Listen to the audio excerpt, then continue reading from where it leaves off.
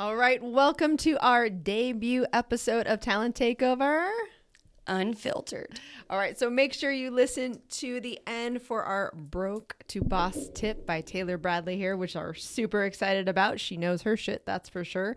So today we are going to debut with what's wrong with the recruiting industry. And let me tell you, we could spend hours doing this. So what we're going to do is make this several episodes, but let's get to the nitty gritty here. Welcome to Talent Takeover Unfiltered. When it comes to working hard and keeping it real, we know our shit. Self-care, happiness, inner peace, and time. I'm Brianna Rooney, and this is Taylor Bradley. Hey, y'all. And we have thrived in chaos and turned it into an art form. So, Taylor, what are we doing here today? We're here to give you a raw, under-the-hood view of all things recruiting and finally give credit where credit is due to a long underrated industry that's full of quote-unquote experts. All right. Well, then let's take this show to the road. Taylor, what's wrong with the recruiting industry? Well, to start, what is it? I mean, that's a question that we get a lot. What is talent acquisition? What is recruiting? I don't even think my dad still knows what I do for a living. So really getting people to understand what recruiting is. There's a strategy to it. There's an art behind it. You know, it is a real job. I would say that that's obstacle number one that we typically face in recruiting, and probably one of the biggest ones. Yeah, my parents definitely don't know what I do. I have any random schmo saying, "Oh, recruiter, can you find me a job at a grocery store?" No, sorry, I can't. I'm in tech. I don't got time for that. You're like, I'm in tech and I'm the millionaire recruiter. I cannot go find you a job. But I mean, that's also kind of part of one of the other things that's wrong with it is, you know, recruiting, you got to educate yourself. So is really educating to understand what a recruiter does before you reach out to Brianna Rooney, the millionaire recruiter, saying, can you help me get a job? Can you write my resume? Which we have services, as we know, that can do that. But Brianna herself would not be the one to do that. Yeah, I think the biggest thing is that companies still have not cared to learn what we do, which is insane to me because it is literally the most expensive function that any company does ever. Right. So what the hell? I just think that it's now getting post-pandemic, right? It's getting the respect that it deserves because it's become, recruiting has changed completely. The way you recruit, the way you hire, everything. So I feel like we're just now kind of getting the respect that we deserve, but even still, they don't understand how much goes into it. You know, I actually had a manager tell me, what's the candidate experience and why should I care? And I'm like, oh my gosh, I can't even talk to you anymore. Like, if you don't know and don't even see, it's self-explanatory in my opinion, but also it's the number one thing you should care about in our current market. Oh God. And don't get me started on that because that is a different episode. Candidate experience one and candidate driven market. It's all shitty. But what's interesting to me is that companies are they're like, oh yeah, wait, you do your job. Okay, well, you know, we have to work together. We have to set strategies. We have to put data behind this. One of my favorite things is, hey, what's your fill rate? Again, another subject, but it's like they don't know any of the answers to these questions. They don't realize how many resumes go into filling a role. They don't realize how much time their hiring manager is spending. I mean, I can go on and on. So right. I guess the whole question is, it's like, what can we do first things first in order to educate the people in the recruiting industry? I think really just being religious about hiring manager interview training. I think companies need to do that. I think that's got to be a priority for them, is to make sure that their hiring managers understand, how to factor the candidate experience into the interview process, what it means, the different ways that, you know, they represent their brand, because that's huge too. EVP is employee value proposition is one of the main drivers for candidates accepting offers at companies. First of all, thank you for saying an acronym that nobody knows and then defining it.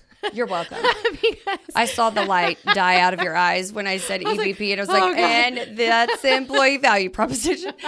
We love an undefined acronym over here. Yeah. So the recruiting industry, and I would just say talent acquisition alone, I think is a word, a phrase. Obviously, it's two words, but it's difficult. Like, what the hell is talent acquisition? Yeah. I've been a recruiter, Sourcer I love, but a recruiter forever, 14 years at this point. But talent acquisition is its like own beast, and there's so many things in it. But I guess what is really important to talk about is, what can we do? Like what can we do? Again, we talk about educating them with the hiring manager training, but I'm also thinking that's not enough. There's way more things wrong with that. So where do we start? You go to their house and physically assault them to get them to understand what we do. You will learn my job. No. I just think it's going to take educating them. And I also feel like we're in a position where we can say no to bad business. And one of the, I guess, factors of bad business is if they don't see value in what we do and also what they need to bring to the table as the hiring managers, and the brand. When I think about some of the companies that want to work with us who have not defined their brand at all, but then we have to go and compete against the Googles, the Facebooks, or Metas of the world and try to compete for the same talent when you don't have a defined brand or a robust careers page. I mean, what am I selling? That brings me to a really good point, is that recruiters are the first face you see and the last face you see. We are brand ambassadors, yet no one, again, cares to define what their brand is to recruiters. How crazy is that? I think what's even more wild, and thank you, why Thriversity exists and why we're training people, there is no training in recruiting at all. No. Yet the recruiters, the sourcers, are the ones that are getting people's brands out. Yeah. So where's that script? Right. Well, and it's like, I feel like what used to be not considered the most important step in recruiting has now become the most important. And that's that initial reach out, right? Because candidates now have the opportunity to choose who they want to respond back to. They're getting hit up by everybody. And so it's got to be a really captivating email, which, as we all know, you're the queen of writing those and training people to write those. But it's got to be something that gives them a competitive edge. And a lot of companies don't even give us that to work with. We kind of have to create it and craft it and make their offering or company more appealing than, one of the FANG companies, which is, again, an art in itself that a recruiter can take, 6 to 8 bullets that they know about your company and sell it as if they worked there. That's pretty incredible. That's actually amazing. So it's funny. I feel like my whole recruiting career, and I know you hate the word sales. I do. Which is great because recruiting is definitely put into that sales industry. But what you just described is truly badass sales. In order to take, like, what's your turn glitter to? Take dirt and turn that shit to glitter. Thank you. I can never get that right. Yep. But we can literally take any brand. I mean, like, I think about just even seed funded companies that have zero, they don't even have a website. And they're like, excuse me, recruiter, can you please get people to work here? You don't have a fucking website. Are you joking? Like, what? Okay, sure. You got it. You got it, dude. Yeah, exactly. Well, and that's the other thing, is having realistic expectations about what is doable and achievable in this market. You can't still expect people to have their ass in the seat, from 8 to 5 in the office. And it's just not that way anymore. You have to be flexible. So I feel like a lot of companies too are like, oh, well, people should want to come work here. Like, no, bro, nobody wants to come work there. Nobody wants to go in that office building, like they don't. And so to me, you've really got to take a look at the way that work has been done and then the way the world is going. You cannot operate, you can't recruit, you can't do anything the way that you did 10 years ago. That is the hard part. That's for sure. And that's, again, another episode. Well, and getting over we do it that way because it's the way we've always done it. Yeah. It's like my skin crawls when I hear that. I'm like, ugh. Don't give me the wrong chills. It's like, please sip this Kool-Aid, and I swear that it will all work out. We're all promising the same thing, this big IPO. And, if you get the right VCs behind it, yeah, it can happen for you. But, most commonly, it's like they're just grinding for no reason. So, yeah, if they're not sipping the Kool-Aid, then there's an issue. How do you even find, hiring managers and recruiters? They don't ever see eye to eye. The respect there is so limited. Is this another episode, and can we talk about this? I mean, that's a big one, I feel like. But we could touch on it, but I definitely think it'll come up in a couple other of our episodes. It's kind of a theme. Yeah, and that's really sad. And that goes back to the hiring manager training. So if the hiring managers don't understand what we do and all that it takes to do it, then there is no respect there. And that's the sad part. Right.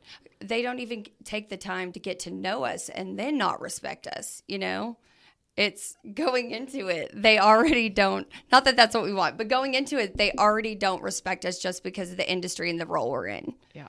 I talk a lot about, you could Google recruiters. Recruiters are, and yikes, they're assholes. They're shady. They're the worst. They ghost me. But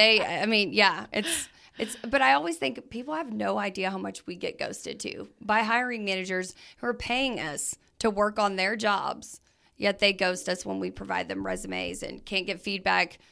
Every recruiter right now is like, yep, facts. I know, just nodding their head because these are the industry challenges. Those will not change. Yeah, and I think you get, when you get higher up on the totem pole, this ladder that's just wicked, then they have like, oh, well, my time is worth X. So like, of course I can, miss a meeting with you. Like, I can't tell you how many hiring managers miss recruiter meetings. Yep. Yikes. So then it's like, oh, well, but you didn't hit my sourcing numbers. Yeah. Well, you didn't show up for a goddamn meeting. So I didn't think I was important. Exactly. That happens to us all the time. As you know, we just had a situation a few weeks ago that it's like, you expect us to still do our job without the support we need from you or the feedback we need from you in order to be able to effectively do our jobs. And, that's what I know we could talk about forever too. But it's really hard when you're not given any feedback from hiring managers on knowing if you're going in the right direction. Is this person a culture fit? Because we are still learning in the beginning. That is true. I can't tell you how many times like I would have loved to record a client that is like trying to tell me about their search and their troubles and stuff. And it's like, that's illegal for you to tell me that, right? Like, it's illegal for you to say, so I need a woman manager. Great. How big's your team? 5 dudes. I go, why do you need a woman manager? Well, because I'm told I need to diversify. Yeah. Oh, shit. And the audacity to say that, you're like, oh my God, I can't. To a woman. Exactly. It's like, I can't, or so they think. Yeah, sure. But it's like I'm mind blown. Some of the things that come out of people's mouths. And those are the ones that I'm talking about that still think the ways you recruit 20 years ago, candidates are lucky to walk in this building. They'd be lucky to sit in this lobby. It's like, no, you're lucky there's even any cars in the parking lot.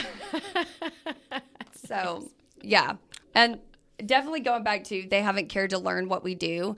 I think any time that we're brought in, right, it's usually by senior level leadership. Sometimes that's the CEO. Most of the time it is. But they're also usually our hiring managers. And so they bring us in and they really don't bother to understand the process and make themselves available, even though they know they're spending the money. And I'm like, make it make sense. You're literally wasting money because obviously it's going to take us so much longer to fill these jobs if you're not engaging in the process. And if they don't make it a priority with their organization, we're spending the money to bring these people in so that they can help us get these hires. You make recruiting a priority. And that's a big one to me too, when it comes to really understanding and valuing what we do and making sure they're engaging with us. It starts from the top down. Oh yeah. That's with anything for sure. But so, I've been agency, which is contingency recruiting. So it's like I can, pick and choose my clients for sure. So there'll be times like, in my opinion, if you're not getting back 24 to 48 hours on a resume, this isn't real for you. And since I get to come and go as I please, I move on. And what they don't realize is that if someone, is a week off, that means that was probably about 2 to 3 weeks off timeline on Pipe. Yep. So yeah, that's like its own other can of worms. So that's why it's like, if they knew what we did and they knew what is required to fill the top of funnel, how many resumes, all of those things we talk about being data driven. Yeah. They wouldn't be like that. Like, they would understand that you don't just, flip a switch, a light switch, and be like, oh, and well, here we go. It's time to hire again. Yeah. It's like, no one's waiting for you. Yep. Why would they? Absolutely. Well, and the data thing is so huge because if they don't know, where their numbers are currently, like, for example, time to hire, right? If they have no idea that it takes, Joe Smith in the accounting department 6 months to hire, they have no idea the candidate pool, like what they're losing out on, the talent that they're losing out on. And so really providing people data on their recruitment process and various points, I think, is so powerful so that they also know how it's improving, right? You want to see what your money is doing, the ROI. Yeah, it's interesting. All they have to do is think about, okay, how many messages do I get in LinkedIn alone to switch jobs? If they would even just have that minor reflection, oh, I get like 25 messages to move jobs. And they would realize, wow, it takes a lot of messages. It takes a good subject line. It takes a good email. I will never forget when a client balked at my fees and was like, well, can a monkey do your job? Woo-wee! You mother. Yep. And I feel like that's what we should end at because, yeah, you motherfucker. Oh, wow. I remember that day for sure. I will never forget it. And that was a moment I was like, oh, we're going to change this industry because guess what? We matter. Without us, you don't hire. Yeah. If you don't know, now you know. Now you know. All right. Thank you all for listening. Trust me, we're not just going to have bitch fests all the time, but this one, I got to tell you, brings up a lot. You're welcome. So we are every Tuesday. And what I said is we like to end with the broke to boss tip from Taylor. Give it to us. Yeah. So make sure to manage your decision fatigue. And what that means for me specifically is I don't make any difficult decisions after 2 p.m. I know when is my optimal focus time to really make effective decisions. And so make sure you manage your decision fatigue, whatever that looks like for you. Yeah, for sure. So we are both morning people, but I know that that is not the norm sometimes. So sometimes that might be a 5 p.m. if you start your day at like 11. So just, do what works for you, right? Absolutely. Nice. All right. Well, sounds good. We will definitely see you every Tuesday. Talent Takeover Unfiltered.